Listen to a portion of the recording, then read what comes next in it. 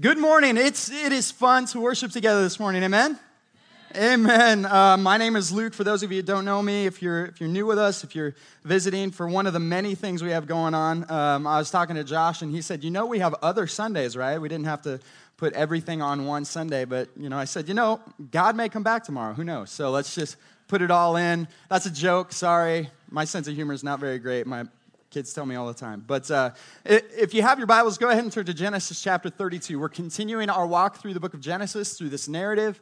If you don't have a Bible, we have Bibles that we would love to get into your hands, so make sure that you check those out in the entryway. We have a lot of stuff going on, so we're just going to dive right in, because what we see here, and I'm going to warn you, we're mainly just sticking with Genesis 32.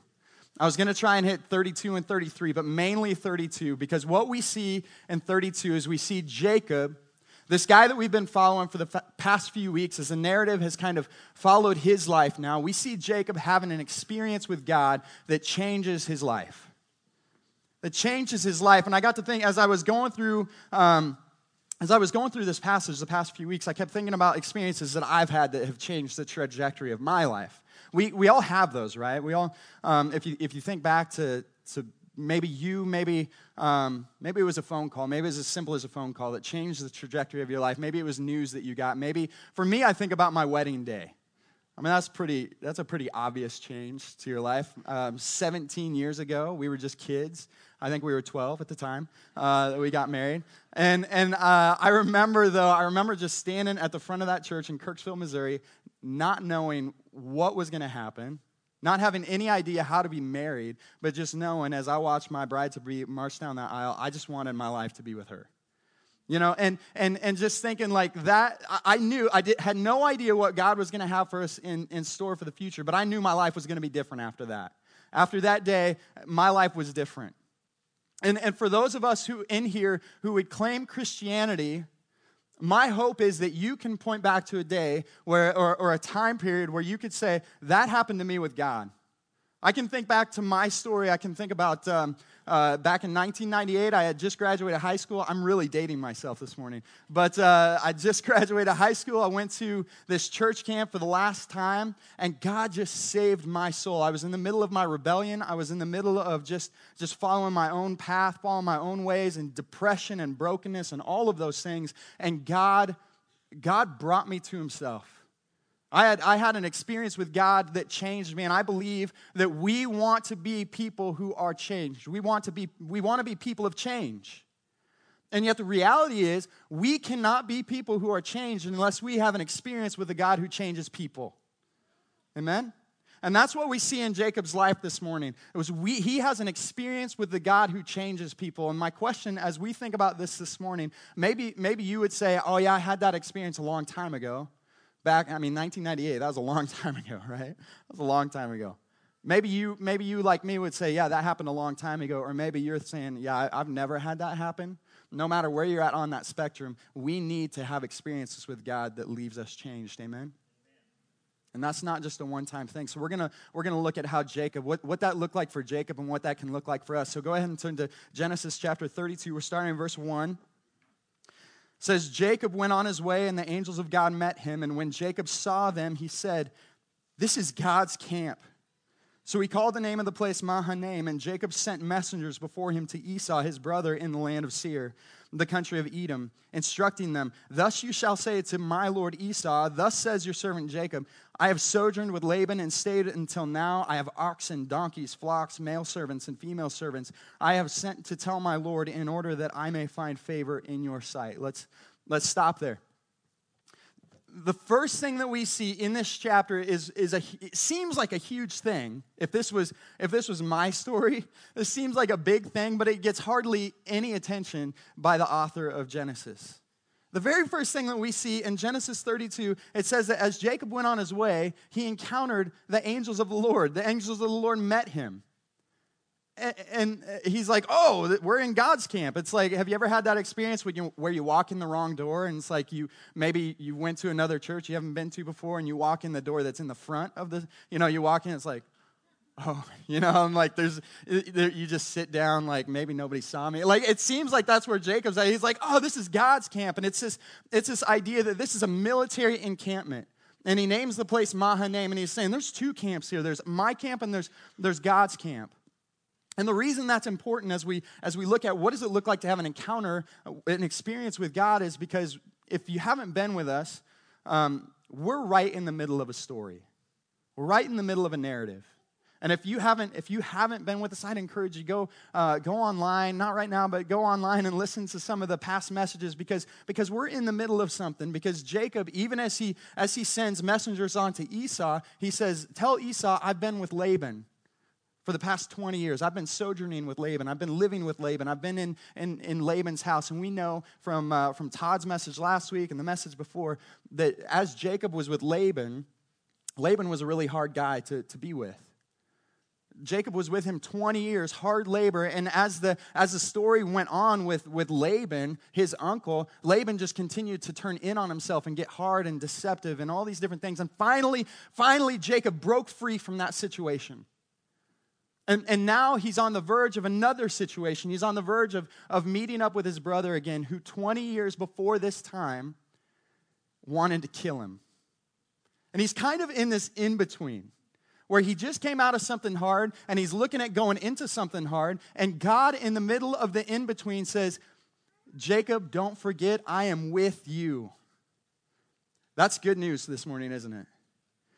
In the middle of the situation, in the middle of coming out of something hard, going into something that's going to be hard, God says, don't forget, Jacob. Don't forget who is your strength. Don't forget who is with you all along. And it's almost like God just gave him eyes to see what was happening in the spiritual realm in that moment. He's like, oh, God is with me. Don't forget.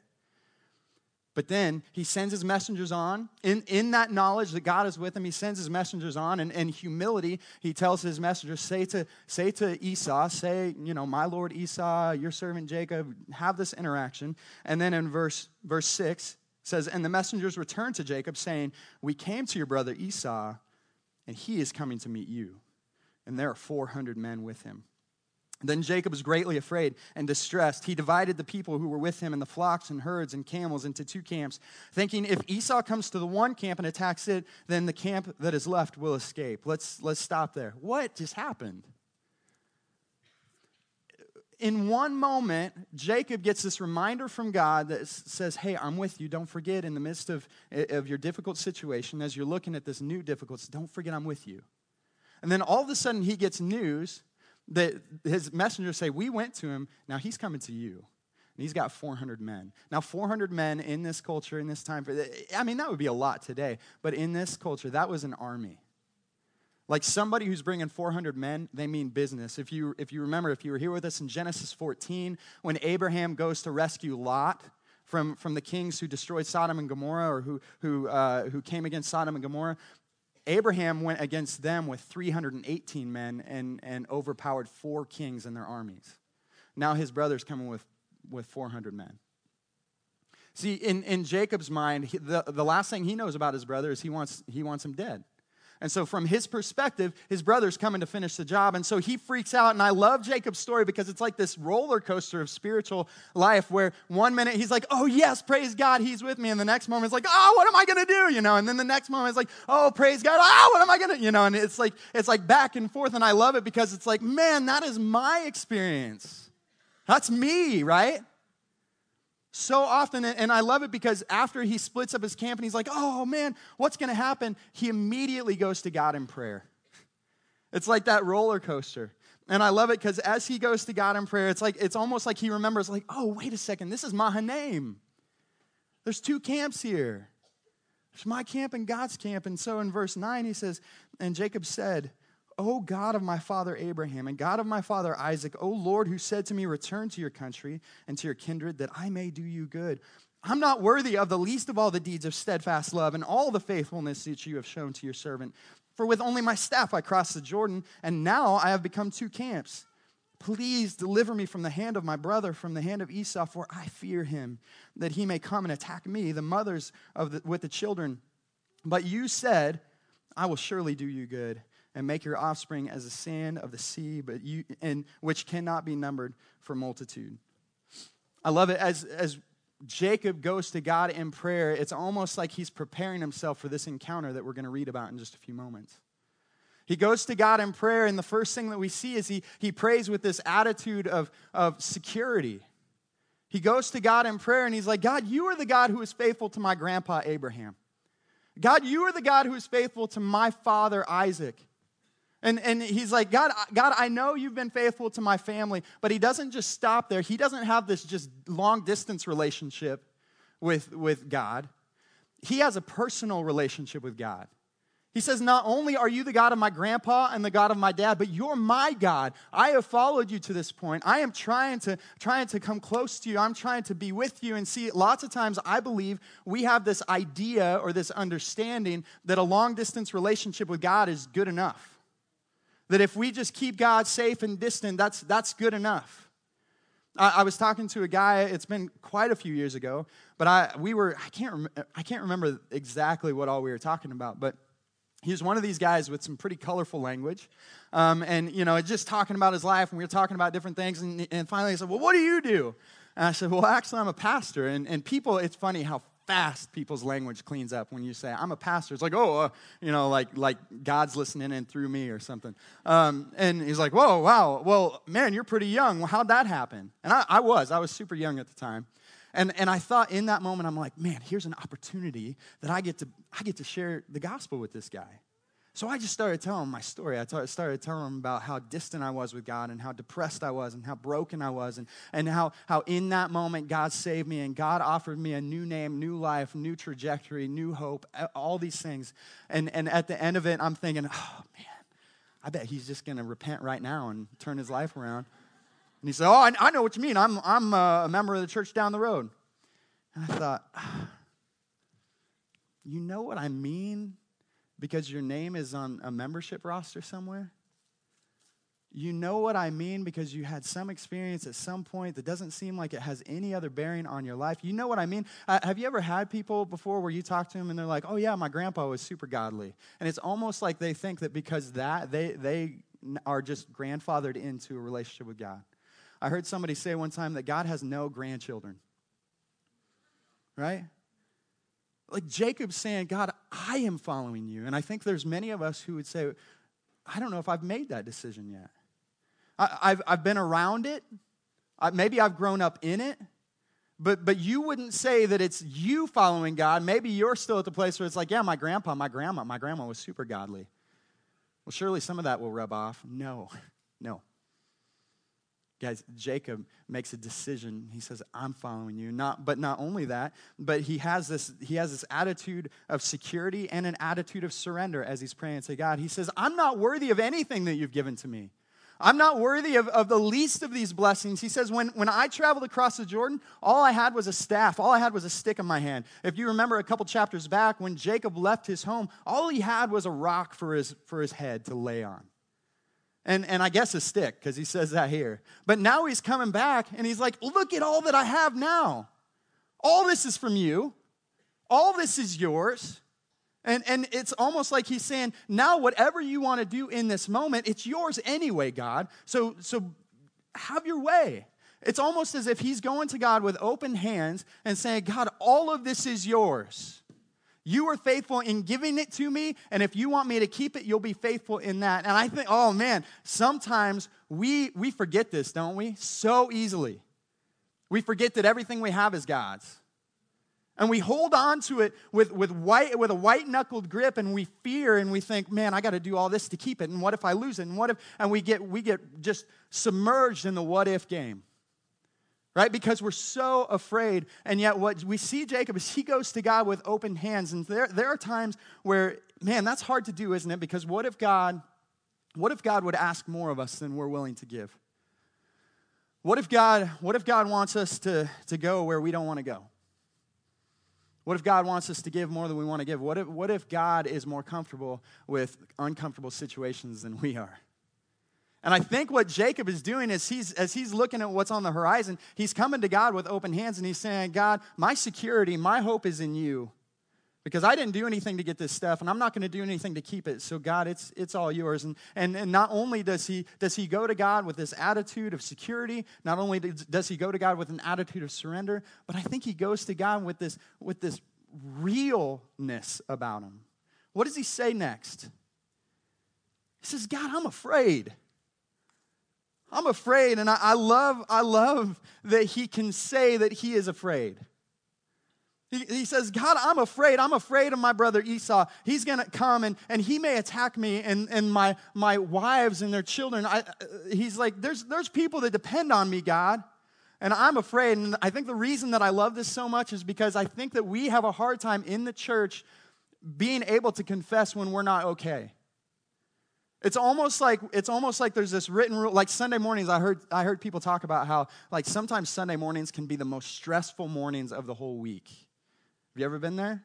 You know, it's like everybody, you know, like for some reason you're fighting with your spouse, and for some reason your kids are the worst things ever, you know, or maybe your baby just poops out their whole outfit, or, you know, it's like whatever. We've been there before, right? You know, where it's like, how did they poop me? You know, it's like, all been there. You know, it's Sunday morning, you know, and it's like you're heading up to the door, and it's like, oh, you kids, and then the greeters are at the door, and they're like, hey, good morning. You're like, oh, hey, good morning, brother. How's it doing? Good morning, sister. How you doing? I'm doing good. You're doing good. I'm doing good. Everything's good. This is the day that the Lord has made. I will rejoice and be glad in it. You know, it's like, we have this unspoken rule that we can't be people who are not okay. And I love the fact that Jacob comes into the space and he's like, God, I'm afraid in this moment. I'm fearful. See, as Christians, I don't think we have to always have the right answer.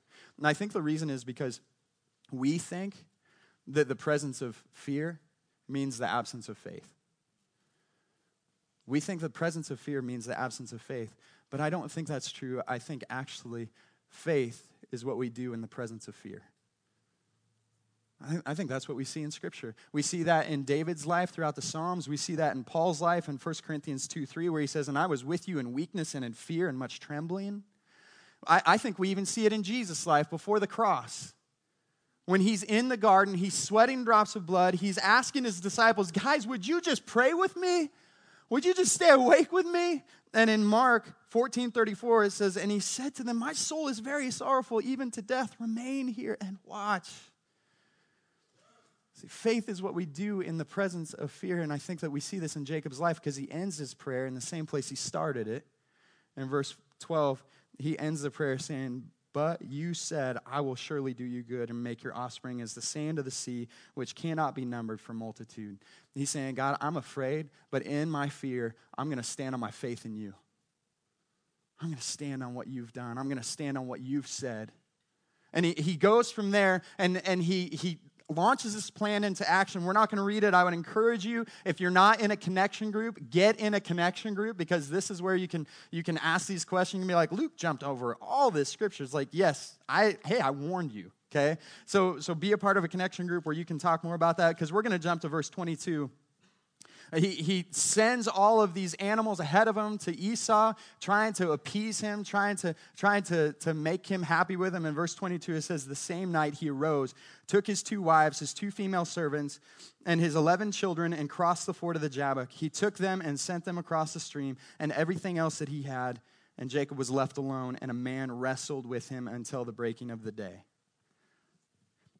In that moment, in that night, we see that Jacob is all alone. He sent everything he had across the river, and he's just in this moment because it is on the eve of this experience that he's going to have with Esau. The next day, he's going to meet up with his brother who wants him dead. He's going to meet up with his brother who's bringing 400 men from his perspective to finish the job. And he has no idea if his plan worked.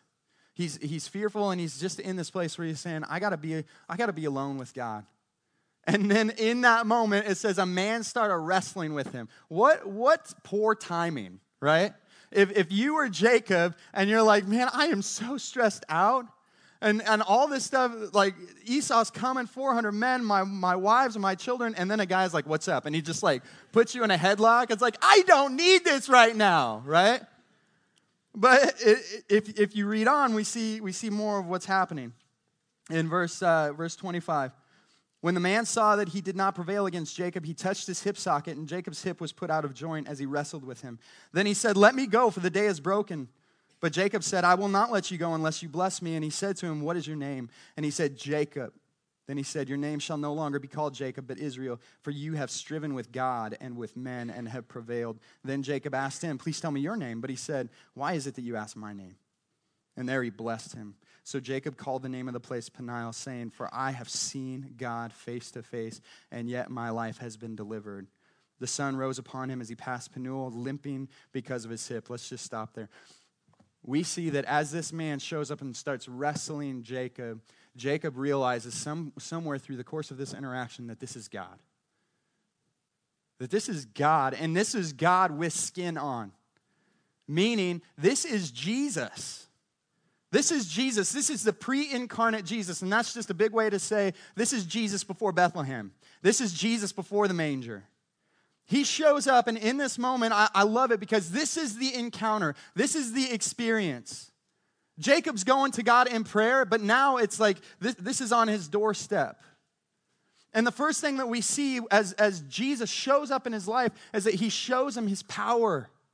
And you may say, well, that seems weird because it looks like Jacob's doing pretty good against Jesus because he's like overpowering him and Jesus is saying, let go of me, let go of me. But we see here who has the actual power. When they're wrestling, what does Jesus do at a moment as they're wrestling?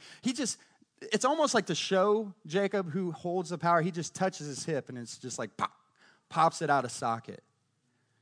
It's almost like when I'm wrestling my kids. Not that I do like pop their hips out of socket, but it's like especially when they were younger, there were times where it's like we'd wrestle, but no, there was never a time where anyone looking at that would be confused as to who had the power in the situation. Like, especially one time my wife, my kids and I were wrestling. She's like, you know what, let's make this interesting. I will give you kids $50 a piece if you can pin your dad. And they were like, cha-ching in their minds. And they just came after me with a new tenacity. And I was just like, whoa, okay. But there was never, they came after me. We wrestled for a long time. But there was never a danger of me being pinned by my kids.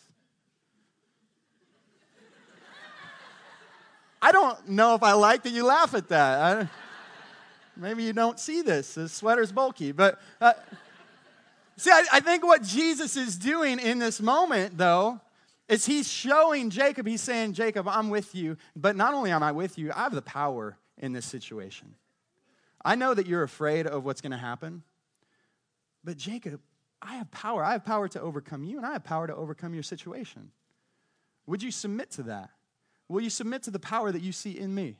Will you submit to the power that can break you where I need to break you?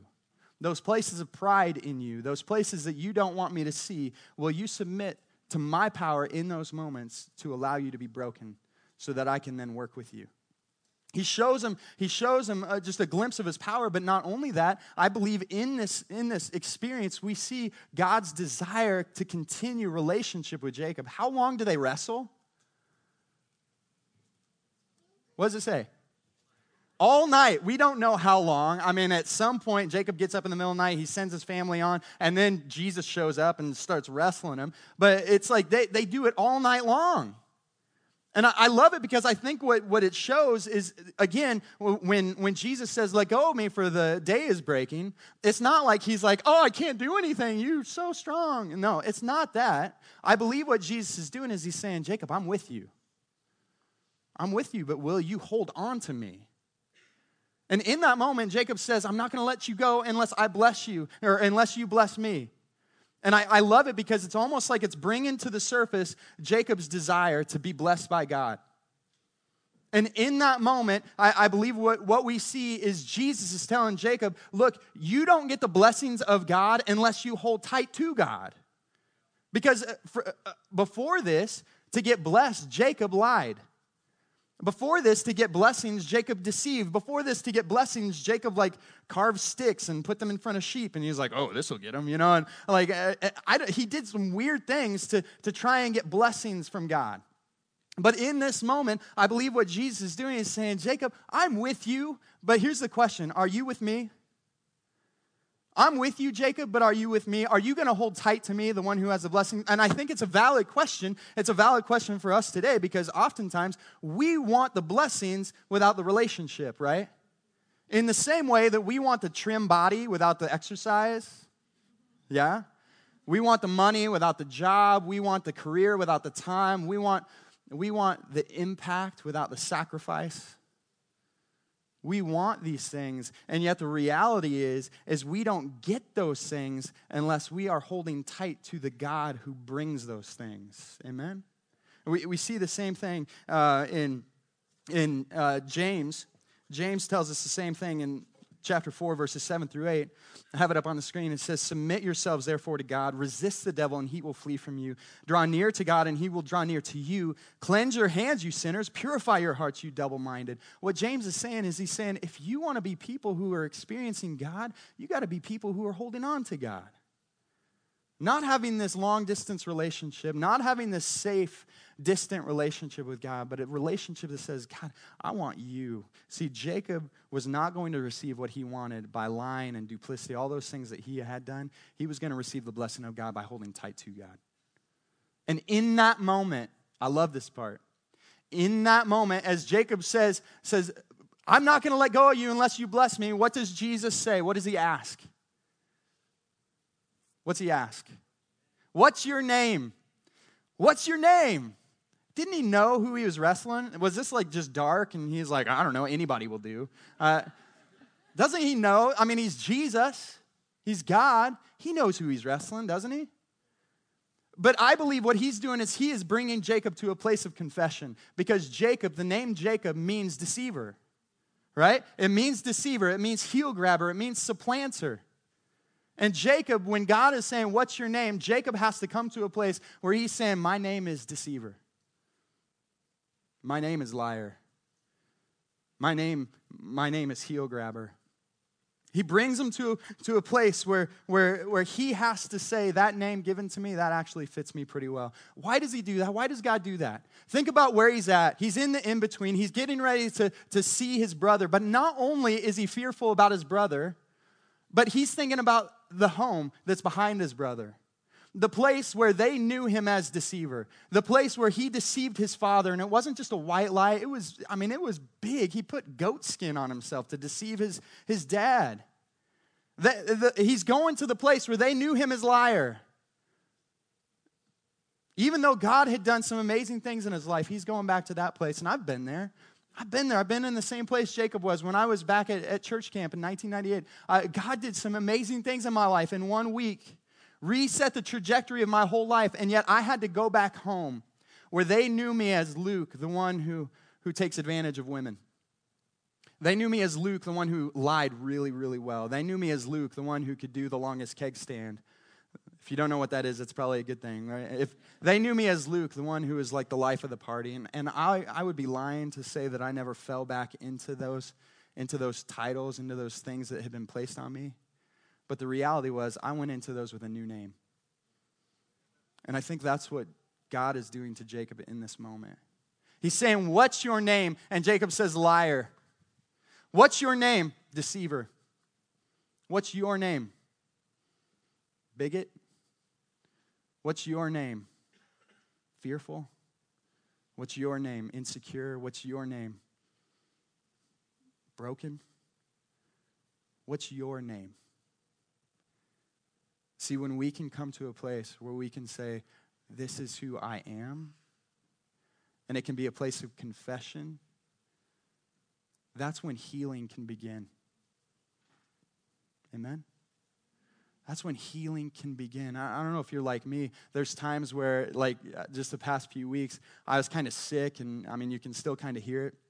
And my wife kept telling me, "Did you take any medicine?" It's like, no, I don't need any medicine. I'm a man, you know. It's like, she's like, "Did you take any medicine? Did you take?" I was like, "No, I didn't take it." And finally, she's like, "Take some medicine." I took some medicine. Guess what happened the next morning? Felt a lot better. It's crazy how that works, right? See, it isn't until we can come to a place where we can admit that I'm broken, that I'm fearful, that there's things going on in my life. It isn't until we can come to that place that we can start to walk in healing and wholeness. And that's where Jesus brings Jacob to. He brings him to a place of healing and wholeness. And then out of that place, Jacob, it says that the sun came up over him and he's walking with a limp back to his camp. And he's walking out and he has a limp because he experienced the power of God firsthand in his life. And not only is he walking with a limp because he experienced the power of God, but he's walking with a new name. He's going into this difficult situation with his brother, the brother who knew him as liar, but now he's going in as Israel, the one who strived with God, the one who wrestled with God, the one who was with God. And my question as we look at this, and this is kind of where we're stopping, so hopefully you're not too disappointed, but as we look at this, my question is, what does that look like for you? Where's your life at?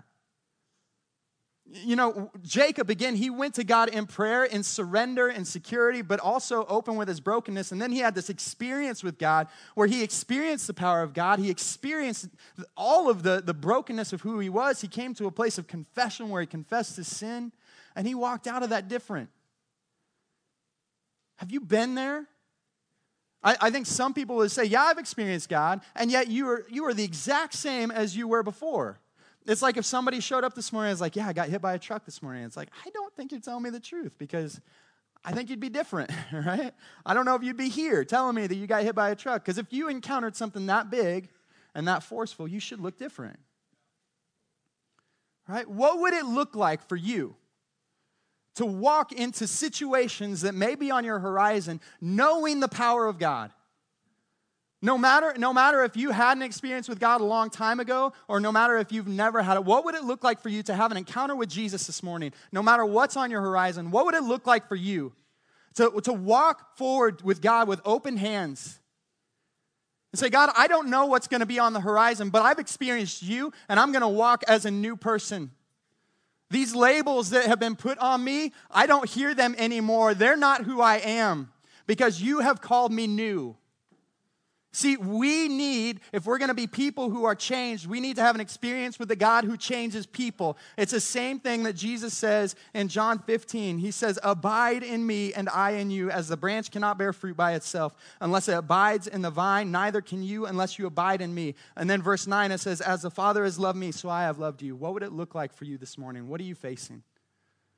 What would it look like for you to walk forward as a person who has experienced God? I want to invite you, we're going to have baptisms. And I want to invite you right now just to bow your heads. This may be weird to some of you if you're new in church. I'm just going to ask you to bow your heads, and I want you to close your eyes. Because here's my question for you. Have you ever had an experience with God like this? Have you ever been in a place where God has intersected your life? Where you can say, yes, before God, I was this. Maybe this was my name. These were my labels. But now I'm this. Now I'm new. Now I'm different. I have a new trajectory for my life. Is that you this morning? Because if it isn't, I believe that is what Jesus offers. Jacob had an encounter with Jesus that left him different, and it's the same encounter that you can have this morning if you've never done that before. And if you have, maybe you're in a place where you're like, yeah, my Christianity has kind of been stagnant. I did that a long time ago, and now it's just kind of what I do. My prayer for you this morning is that you would have a fresh experience with Jesus, that you would abide in Jesus, that you would look at your life and see those things, see those places where you haven't been walking in the knowledge of his power, you haven't been walking in the knowledge of who he has made you to be. And you would surrender to him this morning, fresh and new. So as you have your eyes closed, I want you to just think about that. What does that mean for you? Let me pray. God, I thank you so much for your goodness. I praise you for the mercy that you give to us. I praise you for just who you are, God. And I praise you that you can have an experience with a guy like Jacob who's deceiver, who's liar, who's all these different things, and yet he can walk away from you as somebody who has a new name, as someone who has been with God.